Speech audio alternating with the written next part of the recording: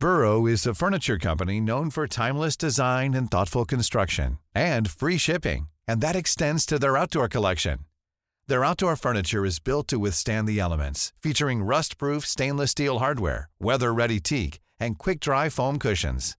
For Memorial Day, get 15% off your Burrow purchase at burrow.com/ACAST and up to 25% off outdoor. That's up to 25% off outdoor furniture at burrow.com/ACAST. Good evening. This is a huge band, isn't it? I mean, I think they've got the record for the amount of gold records ever given to one band. I think they have 30 gold records, and no one's ever beaten that before in America. Yeah. Also, more diverse merch than anyone has done before, didn't they? I think they did coffins at one point. And apparently there's a heavy metal guitarist who's no longer with us, obviously, because he's buried in one of these coffins. 6 feet under somewhere, and I can't recall his name. I don't think he's not someone super famous, but he actually bought into it. But they did everything. They invented, along with Bill Coyne, merchandise. They invented it, I think. Yeah, and they ended up. I mean, well, they were going to have a traveling theme park at one point, weren't they? I would have gone to that. But yeah, there's still time. All right. And anyway, Paul Stanley's new album is completely different from Kiss. It's Now and Then, and it's an old-fashioned soul album, isn't it? And it sounds like he's been doing it all his life. That's what's lovely about it. So should we get him on? Welcome to the Raconteurs. Okay, guys, I'm ready. This was great, guys. It's so great to talk to two guys that have done this. Well, it's a big tune for sure. I actually wrote that originally for Tina Turner. Of course, I had gone and found Joni Mitchell down in Florida and brought her back. You know, what people forget about Bowie is that he was such a kind man. I've listened to a few of them and they've been really good, man. I'm sitting in the back of the car coming into London. They're brilliant. Remember me? I'm in a band now. It's called Roxy Music. You know this thing about the 10,000 hours of experience? Oh, yeah. Get good at something. When we recorded Arnold Lane, we'd done about 50 hours. The Raconteurs podcast with Gary Kemp and Guy Pratt. Can you hear me? Hey! Yay, Paul. Hello, How are Paul. Yeah, that looks great. You look beautiful on my screen. Wonderful vista behind you. You know, this is California. Beautiful. How is it there? That's terrific. You know, life's good. You know, we're all coming out of our caves, you know, so it's terrific. And you guys, how are you? We're fine. We're slowly coming out of our caves as well. I'm, although I don't know if I want to. I'm so used to it now. So we've gone from FOMO to FOGO, which is fear of going out rather than fear of missing out. You meet people now and you don't know whether to fist bump or touch them. Yeah, exactly. You know, he's institutionalized to Netflix. I am. How have you been? Because this album was made before or during or when? It was finished up during, but thank God most of it was done prior to it, because, you know, when you've got 15, 17 people, it can get a little crazy. But I was going to say, because it's got that real cut in a room. Yeah. You know, I mean, that's really, look, we all know the same music, and all that great music was made by people living and breathing and playing together, and the chemistry. So that was important. And there was a great old studio that just, you know, everything fell into place. The whole band, it was kind of like the planets all lined up. So I was very lucky. We've been doing this for years now, but finally there was enough of a Kiss break where I said, you know, for us not to go in the studio would just be a crime. I have to say, Paul, I had no idea of this other self that you have, this incredible soul voice that you've got. I mean, I think the album sounds amazing. I mean, I was wondering who wrote that track? You know, when did that get released? Oh, it's you wrote it. You know, that's the funny part, and I'm so pleased with that, is that you know, people would say to me, people who I respect would say, well, it's seamless, or they would someone else said to me, well, my favorite song on the album is Lorelei. Who did that originally? And I go, yeah, what are you talking about? And they go, well, tell me what's the story behind that. I went, I wrote that, you know. So but you know, when you're immersed in something, I don't want to say you take on the persona, or it was just a chance for me to do something that I love. And once I was in it, it really wasn't like, let me write songs that are like this. It was like, let me continue, I'm in Soul Station, so let me write some of those songs. So, because I'm sorry to interrupt, but it really does, because vocally, you sound like you're slipping into your favorite old suit. It feels like that's what you've always done. Well, I think, look, we all have more than one side, and if somebody only listens to one kind of music, it's kind of like eating one kind of food. If you love pizza, do you really want it breakfast, lunch, and dinner? So, music's the same way. It's the variety and what you bring to your music from other sources. Otherwise, it becomes pretty incestuous. You're not creating anything with any interesting colors to it. So, when I was a teen, I was lucky enough. I saw Otis Redding. I saw Solomon Burke. Wow.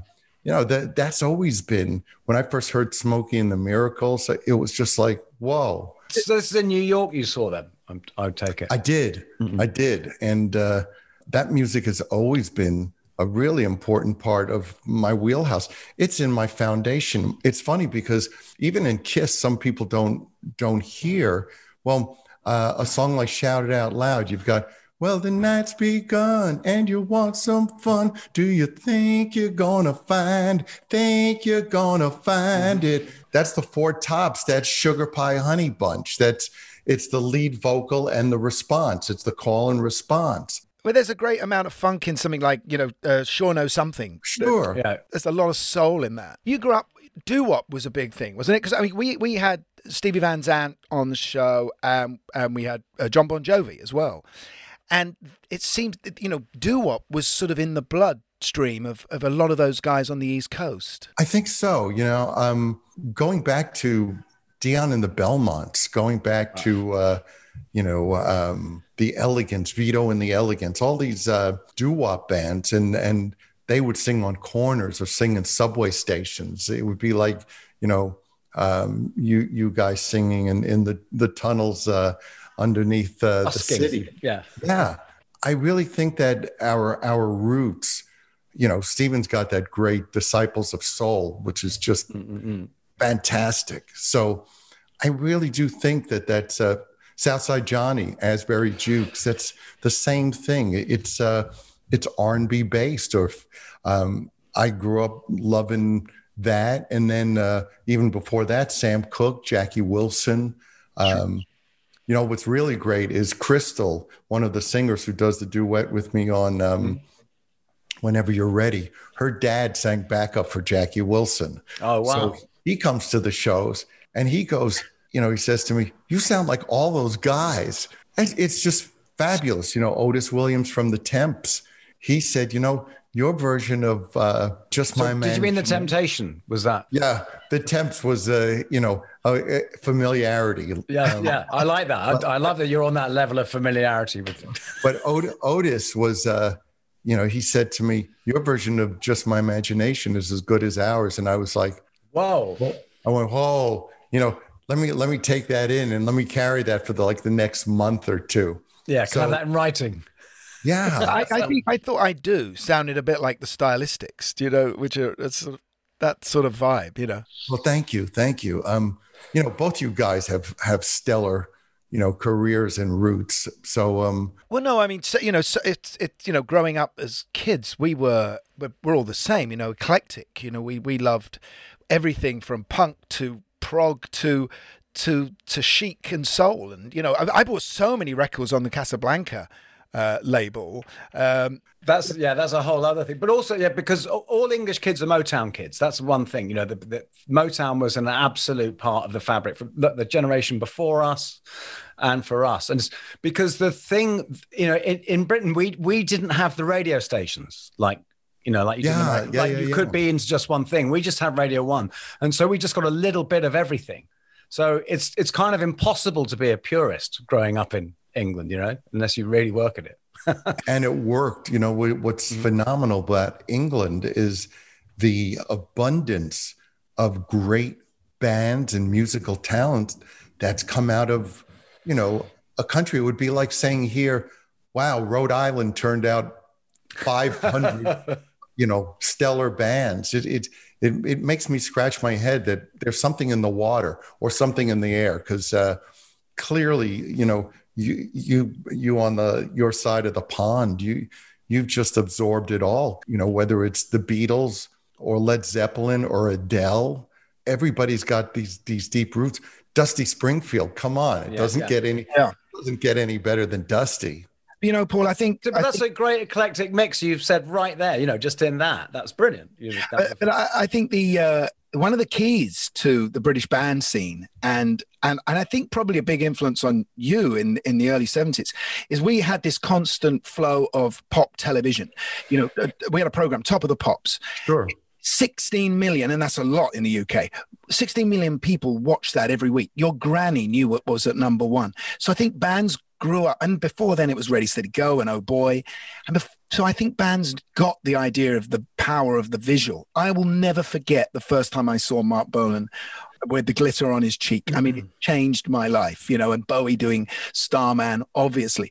And then looking at Kiss and what you guys were doing, that glam scene coming out of the UK must have been a huge influence on you. Totally. I used to take the bus to the subway and the subway down to the village, Greenwich Village, every week to an international newsstand to pick up Melody Maker, Sounds, and NME. Wow. I had Top to. Man. That was like my Bible. And even though some of those bands I didn't even get to see, although, I got deep into the Move and some other bands that didn't really mean anything in the States, so to speak. But visually, there was something about all those bands that they just got it, and visually it was so unifying in terms of bands' looks that we, I always consider us, the bastard child of a lot of British bands, and interestingly, British bands were influenced by American music. So it's really a back and forth, Absolutely. And I think that's what makes it exciting. What's interesting, though, is that because, your thing, looking at it now, with the perspective of time, is that it was absolutely a glam thing, just like Roxy or Slade or anything like that. The difference being that you found those characters and stuck with them. Exactly. Exactly. When we started wearing platform boots, and originally I used to get my boots, they would be made in England and sent over. My heroes, after the American bands that I loved, and I'm not talking about the Haight-Ashbury stuff, which, to me was just like the antithesis of everything that I love. You're more New York Dolls, right? You're more sort of New York Dolls. And I would say when I'm talking about bands in America, I tend to be talking more about the Philly soul and the Motown. Oh, okay. And, my influences in terms of going to see bands, Humble Pie, Hey, my Humble Pie album is just there, but I don't know why. Rockin' the Fillmore. It's one of the great live albums ever. And that's something I wanted to come to when we get to your first album, in fact, because it's which true. Is relevant to that. Because Humble Pie broke on a live album. Peter Frampton broke on a live album. You guys broke on a live album. They were such a big thing in the 70s, weren't they? We were originally the template for our live album in terms of packaging and everything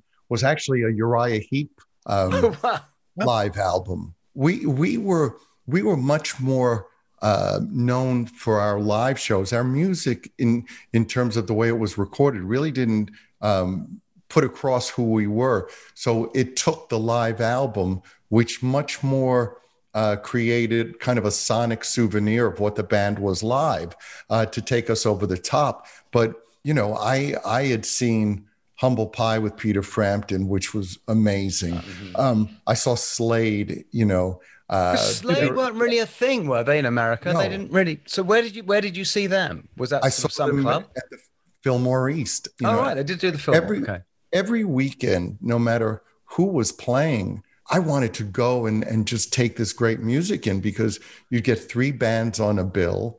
And I saw the Yardbirds. Jimmy Page was playing with the Yardbirds when I saw them. And they were just it was such a fertile time in New York. And not coincidentally, I'd say 98% of those bands were all British bands. Jeff Beck Group, maybe. I don't know. Oh, come on. Yeah. Ron Wood is a bass player.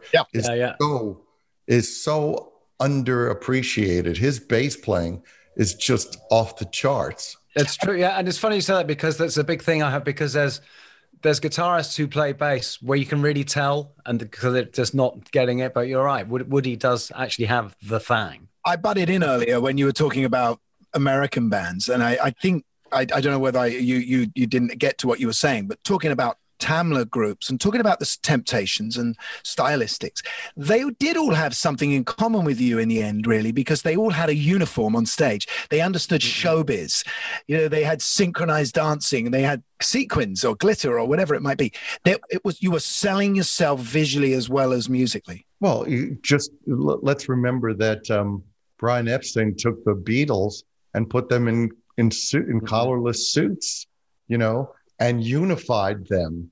And I always found that so great about British bands, and something that we used as a template was the idea that when you looked at the Stones, for example, well, nobody in the Stones would fit the Beatles or vice versa.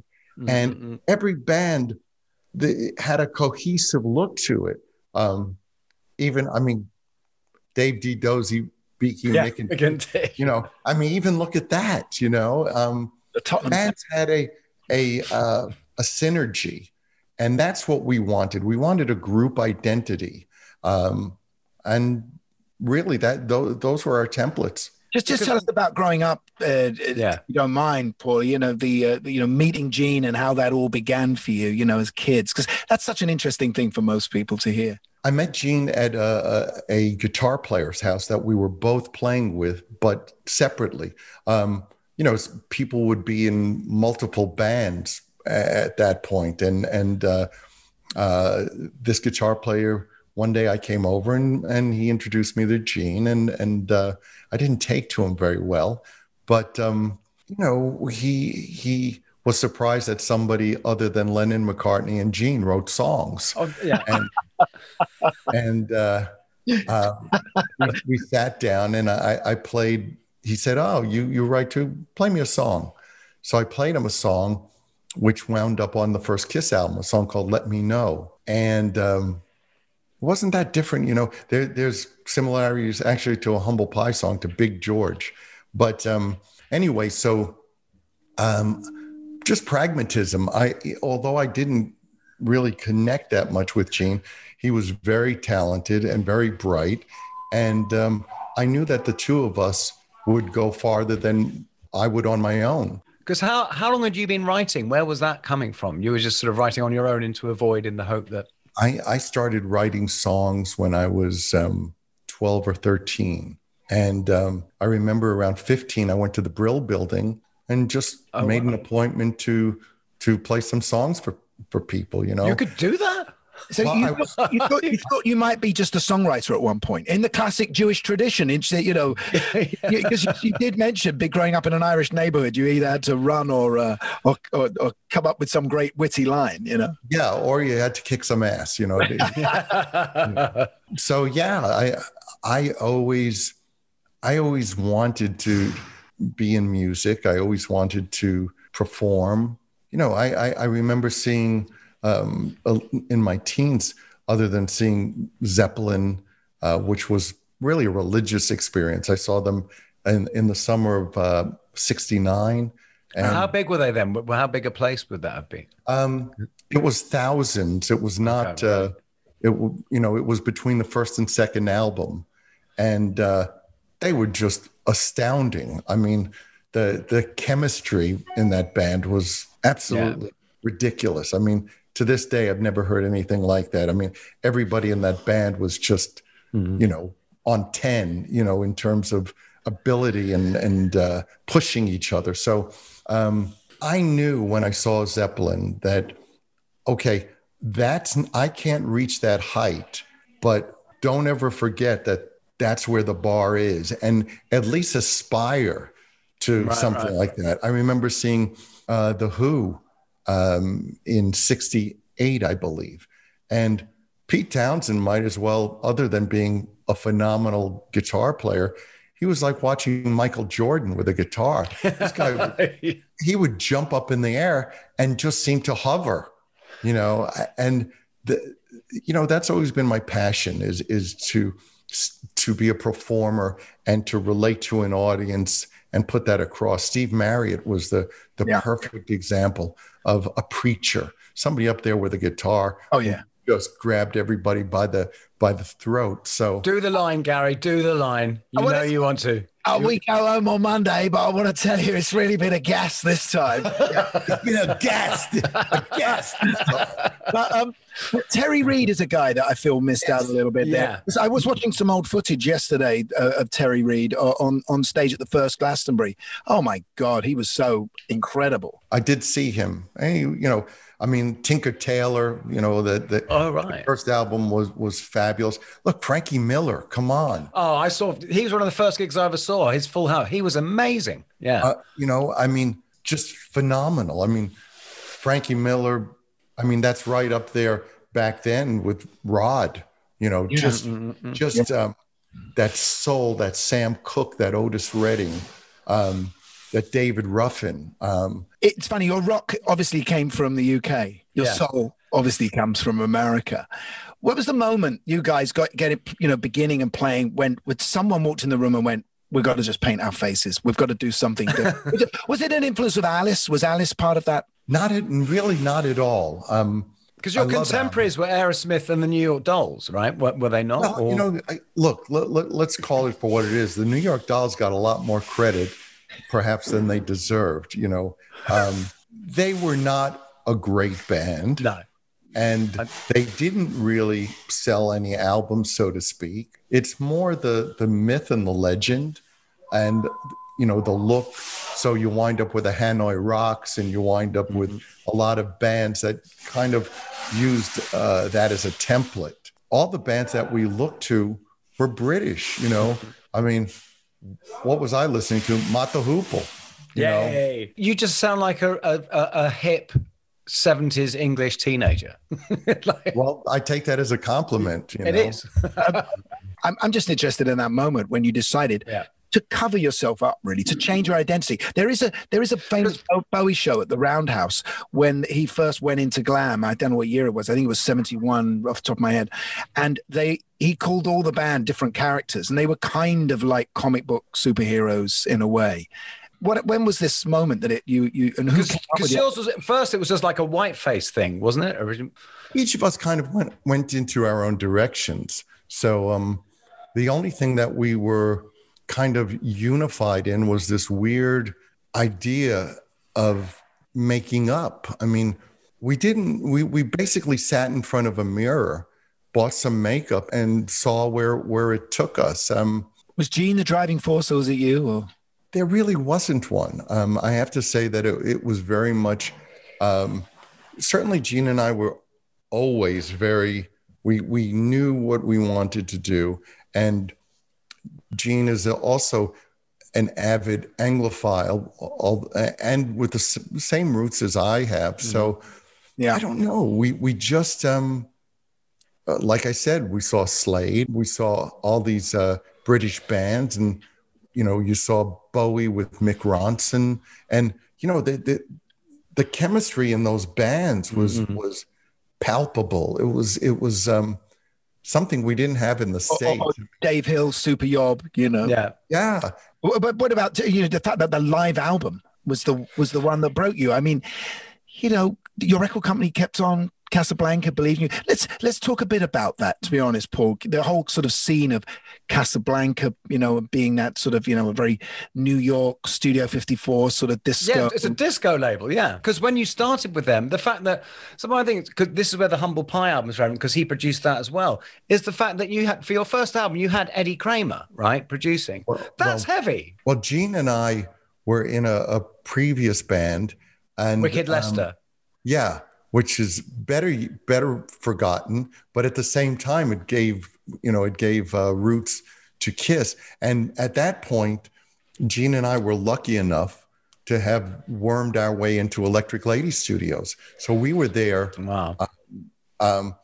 I just called that studio over and over and over, and finally got through to a producer there. And when he didn't take my phone calls, I said to his secretary, "You tell him that it's because of guys like him that bands break up." And that got him to the phone. And so we did the Wicked Lester album over the course of a year and a half on what was called spec time. You sit in the lobby of the studio, and according to the schedule of when people are supposed to be leaving the studio, then you would run in and record. So it might say someone would be out at 5 p.m., and lo and behold, they wouldn't be out till midnight. So you'd be sitting for 7 hours. Oh my God, like standby flights, sort of. Yeah, exactly. And no meal, you know. But we would see Eddie there, Eddie Kramer. They had 2 studios, and they ran 24/7. You could say, well, who's in today? Well, Jeff Beck's in A, and Stevie Wonder's in B, or Zeppelin is in. So, you know, for us, it was hallowed ground. And we would see Eddie walking around, and we were ultimately, Gene and I were owed money for doing some session work. We would do background vocals on whatever needed. But see, it's great. You wormed your way into doing that. You know. Sure. So Gene and I did background vocals, and at one point we were owed money by the producer that had brought us into the studio, and he didn't have the money to pay us. And we said, well, we want studio time. And this was with Kiss in the beginning. And we said, well, we want studio time, and we want, if you can get Eddie Kramer to do the demo, then we're square. So that's pretty cocky for a young. Yeah. Well, you know, no glory. But the Casablanca sort of soul thing. Yeah. I mean, Bill O'Coin, you know, who was a figure that I you know, I mean, let's describe Bill for a bit, because he's such a key figure in music. You know, he managed Billy Idol in the 80s, Generation X. I met him in the early 80s. I know Guy did too. I had a hashtag me too. Let's skip over that. Hands off.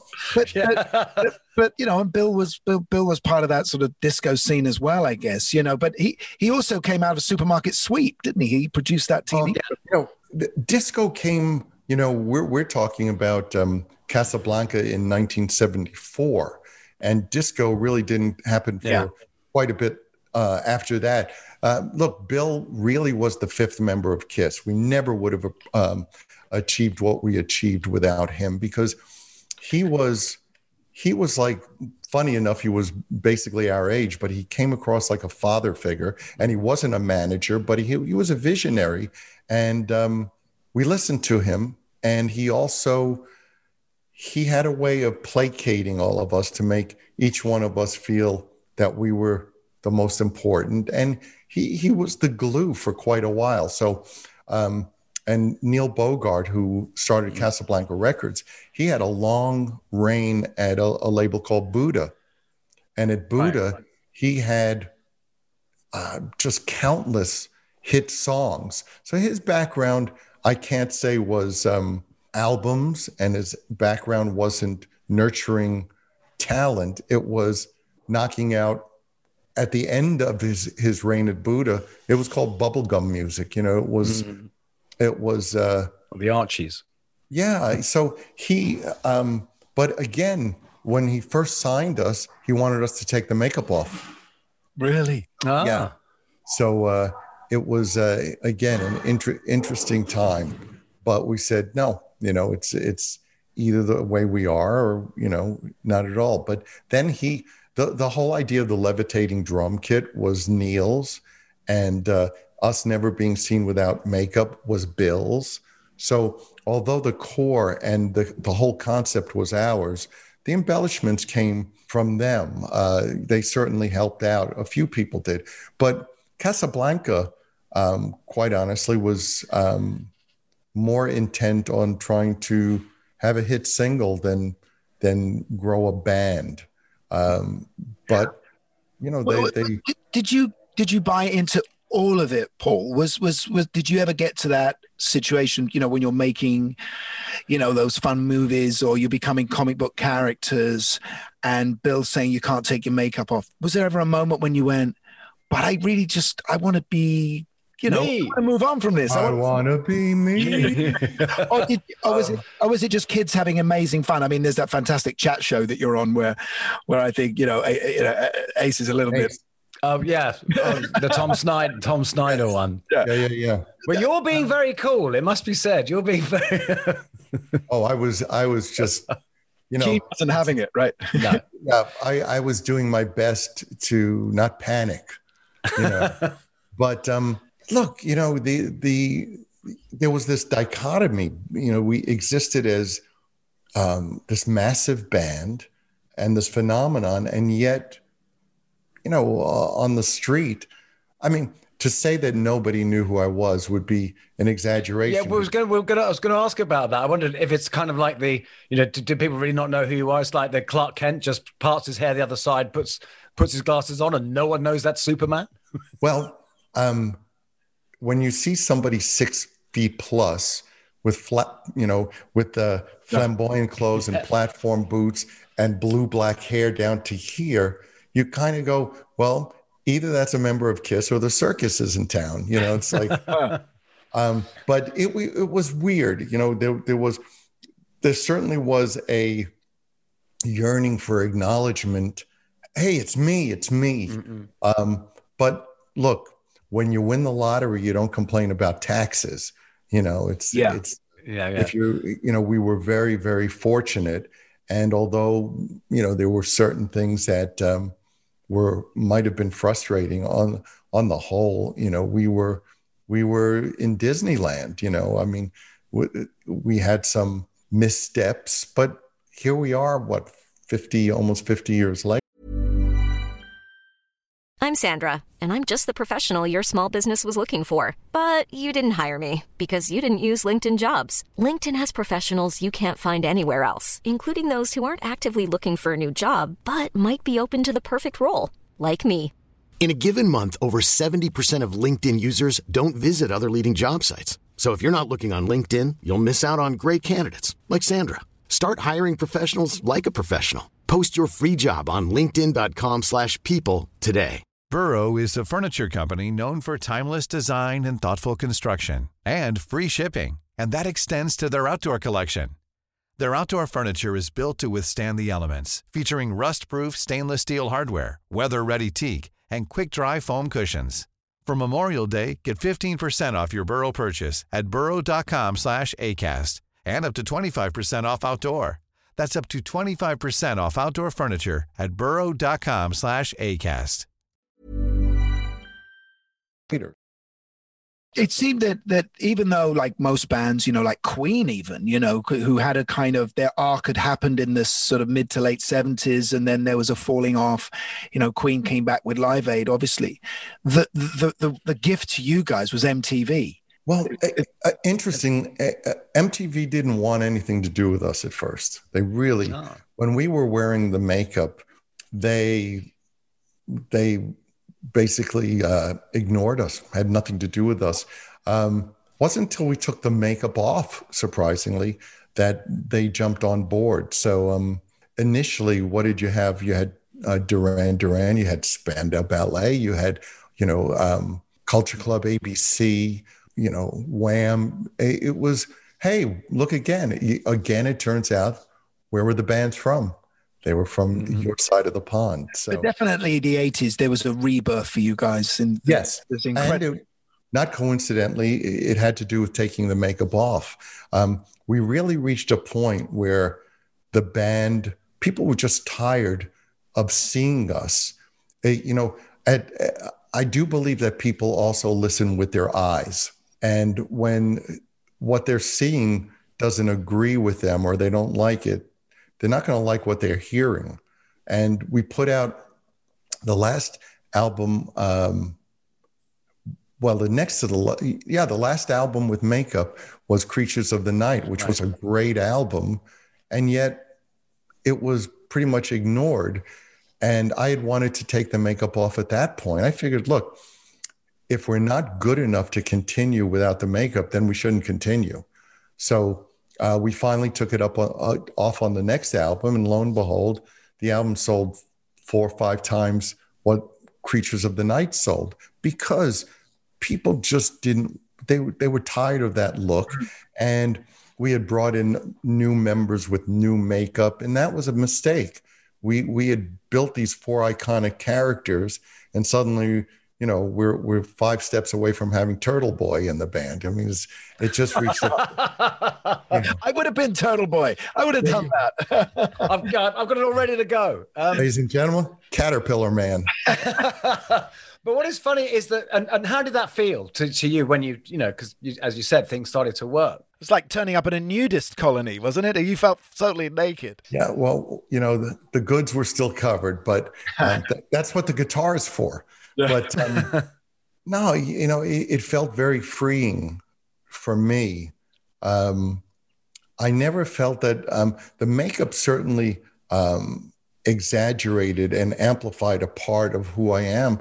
But what I was doing, it came from here. Yeah. So it didn't really change. I mean, what I did on stage didn't change. I know it was tougher for Gene, but I just thought it lifted a weight off our shoulders and allowed us to not only survive, but to thrive until we decided, okay, let's do it again. Yeah, because obviously you must have been nervous because there's a bunch of your audience that are really probably like Comic-Con guys, you know, that want to go and dress up like the characters and like in Doctor Who or Star Wars or whatever it might be, and you might be letting them down. Suddenly they're alone out there in the crowd. Yeah, but you know, ultimately you can't let yourself down because you're a very expressive, soulful songwriter. Okay, and your stuff and I know this isn't your song, but I always find it interesting because most of the Kiss stuff on the earlier albums, it makes sense to have these painted up characters because most of the songs are about a character, it's about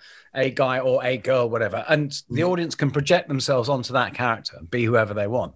But then your biggest hit, then you get something like Beth, which is a genuinely heartfelt song, clearly written by someone for his missus, being sung by someone painted as a cat.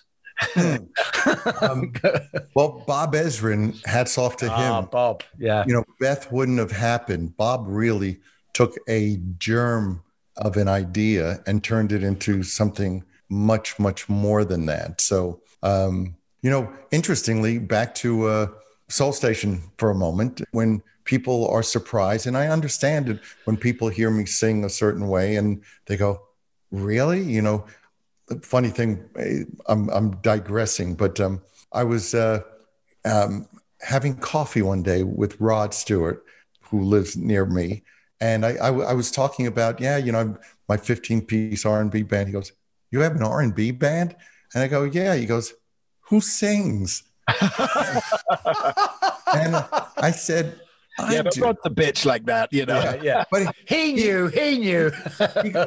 But he goes, "You can handle that music, you know, you can handle those songs." I said, "Okay." So I played him some of Soul Station, and he was, you know, just blown away. Anyway, what I was getting to in that same realm is Roots. I was made for loving you, baby. Yeah, absolutely. In the shadows of love. Yeah. Oh, yeah. Of course. It's Four Tops. Yeah.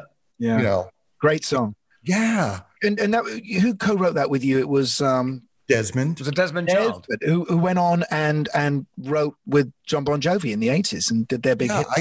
I connected him with John. Wow. And, yeah, Desmond's amazing. I mean, the guy lives and breathes. You know, he really, you know, it's not a coincidence what he did with Bon Jovi or what he did with Aerosmith or you know, Joan Jett. The list just goes on and on. But sorry, if I can just interrupt back to this songwriter thing. So what happened about your audition at the Brill Building? Did you do it?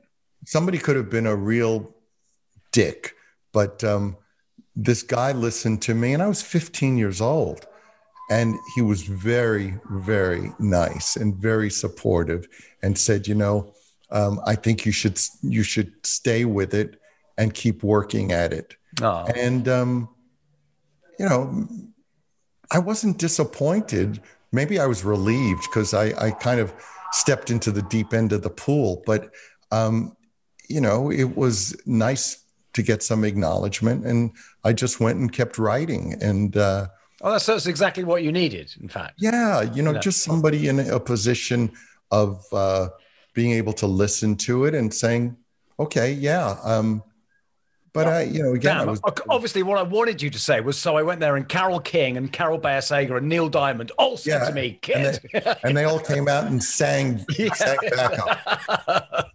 Paul, you've gone back into the clothes. You've got the band are fully formed how they used to be. You're doing unbelievably mega shows. I mean, you just did Dubai, didn't you, in lockdown? It's already in the Guinness Book of Records, I think. For something, I don't know what. We actually play well, It sounds amazing, and I think it's extraordinary. There can't be many bands that are bigger now than in their heyday. Mm-hmm. In the same. I mean, I only think of Queen in that have kind of gone into that realm. But it's people want to see you now because you made a great quote, and this is the one I wanted to bring up. Oh yes, I think I know where you said, we didn't have to be as good as we were. We had to be as good as people thought we were. Yeah, well, it's really when we put the original guys back together, who are now gone again, probably. Well, they're gone at this point. Probably 20 years or something crazy. But when we got them back, we had to get everybody in tip-top shape, and we had to put together the show that people remembered, not the show that existed. Mm-hmm. For 1977, it was a massive show. For today, it was nothing. So we had to create the show that they imagined. And in the same way, we had to look like they remembered. Time had passed and nobody wanted to see a bunch of fat guys in tights. It's just... No, that's Shakespeare. But I suppose that is the other great thing about what you do, about the makeup thing, is because, you look the same. You don't look like you've aged, It's... believe me, it looks good. My bones tell me different, But I feel like it's such an American institution, what you have now. It's a bit like, the Empire State isn't the biggest building anymore, but when I go to New York, I want to see the Empire State. Exactly. I think that, not to take it too seriously, but, I've always said bands make music and phenomenons impact society. Let's just finish on your what I think is a brilliant album, and it's definitely a party album. Yeah. It's one you want to put on when people are around, right? Just how you put that band together in the first place, and how much balls it took to suddenly say to your crowd, your followers, after decades, this is also who I am. I think that the most important thing you can do is to free yourself of, be proud of who you are. And also no secrets. I mean, not that that's anything that needs to be a secret, but as far as I know, I only get one shot at this life. And I don't want to live within the boundaries anybody else sets. I don't want to, at the end of the day, go, gee, I wish I had, or I could have, or I should have. I did Soul Station. I formed it selfishly because I wanted to hear that music. And to be in the middle of it, man, to be doing Get Ready or doing La La Means I Love You by the Delphonics. Or anything else. Well, on your own ones. That's the amazing thing. Yeah. That's what's so incredible, which slip in there so seamlessly. Yeah. So how did the band get together? I actually wanted to do a charity gig for my children's school. And 1 year I put together a band. Dave Grohl was at the school at the same time. So not as a child, as a parent. As a parent. Right. As a parent. We're still teaching drums. We're still children. Right. So 1 year I put together this great band and there would be these evening fundraisers for the parents. And one year I put together this great band, and we did all this Bad Company and Zeppelin and Derek and the Dominoes. And then the next year I went, I don't want to do that again. I want to do Motown in Philly. That's something I've always wanted to do.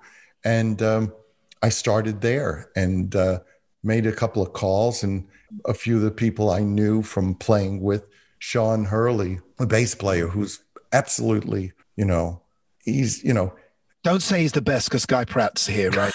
Yeah. Well, the roots are all, Sean's roots are Jamerson and Duck Dunn. Yeah. And all the people who have influenced so many, I'm sure you included. So Jamerson wrote the book. He invented it. Yeah. Ridiculous. Listen to I Was Made to Love Her, Oh, yeah. Just crazy. Bob Babbitt, all these great bass players. Anyway, made some phone calls and called some people who I knew, and then started calling people I didn't know. And surprisingly, when I said, I want to do Motown and Philly Soul, everybody goes, I'm in. So help me. The band got together, and there's some videos of us playing the Roxy in LA. Oh, wow. From 2016, I think. The band had been together 2 weeks. Well, I'll have to look that up. Wow. Yeah. And, it's just been amazing. It's just been people who play with Smokey and Stevie and everybody else who just go, this is all I want to do. I just want to, I want to do. And we got to keep that music alive. That brand of music needs to be kept alive, doesn't it? I think so. To have it relegated to being samples in rap tunes, that's okay. People should hear the whole song. And I'd like to think Soul Station is kind of like, those songs are the roots, but all the new stuff that we're doing and we've written is kind of what came from those roots. And it's not very, it's not far off. It's from the same tree. No, it absolutely is. Like, exactly as we were saying. I was just trying to think, why don't I know this song? I must know. So is Gene ringing up going, look, when are you going to finish with that band? Let's get out on the road again. But you've got this dichotomy now, haven't you? You've got to finish the Kiss final. Yes, the end of the road tour. Well, let's see. Let me, this is from 2 days ago. A text, right? This is a text from 2 days ago. And this is from Gene 2 days ago. You should be really proud. Soul Station project is very impressive. Wow. It's lovely, yeah. So, well, that's nice. Yeah. That must be nice from your old mucker. Totally. He's like, we're family. We go back to, living in our parents' homes. So, but those are his roots too. I think he was pleasantly surprised how good it is. I think it's not a tribute album in the sense that, sometimes tribute albums become vanity projects and not much more. To me, this was a passion project. This is just something that's as much a part of me as anything else. And the quality of it is because it's heartfelt, and you can't imitate that. This isn't a karaoke record. It's reverently done, and yet it still has its own identity. Yeah, but it has that key thing, which is the word effortless. It sounds effortless. That's always when something's the real deal. And are you going on the road with the album, or as I asked, is there a commitment to Kiss?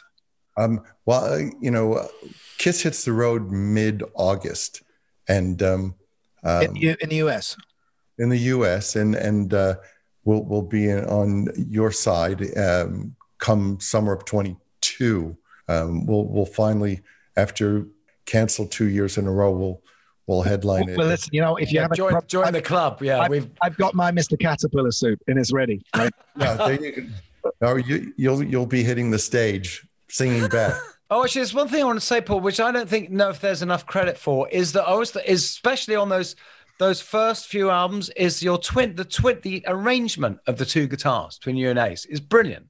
How you always had fantastic interweaving parts. I was just talking a few nights ago. I always wanted Kiss to be one big guitar, as opposed to people noodling. I wanted two inversions of chords that would mesh, not unlike, some of what Humble Pie was doing. Or maybe Blue Oyster Cult as well. Yeah, just the idea of two guitars making one big guitar. So, well, thank you. Thank you again. Man, Paul, it's been such a pleasure. Really. Seriously, what a beautiful voice. Your voice is getting better and better, and I wish you so much luck with this album. Well, your career has been very impressive, from music to acting. Kudos to you, both of you. To Guy, to have you doing so many diverse projects. So, thank you very much. Thank you. Well, that means a lot. Well, what's nicest about this, Paul, is that you sound like, with all your influences and your roots, you sound like just one of us. Well, a Brit, you mean? A Brit. He does sound a bit like a Brit, doesn't he? I take that as a high compliment. All right. God bless her. Brilliant. Well, that was really good, wasn't it? Oh, yeah. That was really, really nice. Like I said, I was actually just because of the whole history of Kiss and because Gene always comes over as quite fearsome, was that we knew he was a lovely guy, but I love that he comes from such a similar place, musically. Yeah, I mean, I found he's a soul man, really, isn't he? I mean, that's what's extraordinary. His roots, even that thing about the early Kiss dressing up, it was the same as the Temptations or all of those bands. But the funny thing is, because that's actually, you had that first generation of English guys who all come from the blues, but then there's a lot of those 70s rock bands were people who started out like Coverdale and that, were all people who were into soul, who sang soul music. So it's it's basically coming from the same place as sort of English rock bands came from. And Dave Hill got a mention. Yes. Yeah. No prog, but we did get the Super Yov guitar in. Although they did do a prog album, didn't they, Kiss? They did do a prog, but I don't really like to talk about it, I think. There's something music from the story. The Elder. It moved from the Elder. It was meant to be fun. It never came out, yeah. But listen, I really enjoyed that. If you haven't heard the album, you should have a listen to it, because it really is a brilliant. No, not you, Guy. I'm talking to our general listener. Obviously, I've listened to it. Yes, I'm talking to our listener. You're talking to the audience. Anyway, if you like that, then we thank you, and please subscribe and download, leave comments. We're enjoying this. We want to carry on, and we love your support. Thank you. Indeed we do. So it's good night from me. And it's good night from Mr. Caterpillar.